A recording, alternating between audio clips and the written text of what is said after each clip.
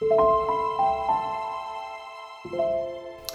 everyone, welcome to tip number 39, being believed. And for us as survivors, it's really, really powerful. In fact, it's one of the most powerful impacts I believe it can have on a psyche, and especially a psyche that's gone through the trauma that we have. So what it actually does is it actually helps to reduce the trauma, because you feel vindicated and validated.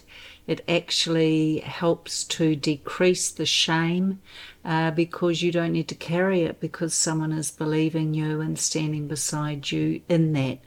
It also helps to encourage further disclosure in whatever format and way you want to do it. So I think that's really powerful stuff right there. It also leads to wanting to heal more and feel more confident about doing that. So there's many pluses to being believed, and my tip for you is to find that someone or find that support where you are believed, because that is powerful, it's freeing, it's weight lifting, not the heavy kind. So over to you. But if I were you, find someone who does believe you. Being believed, powerful beyond all recognition.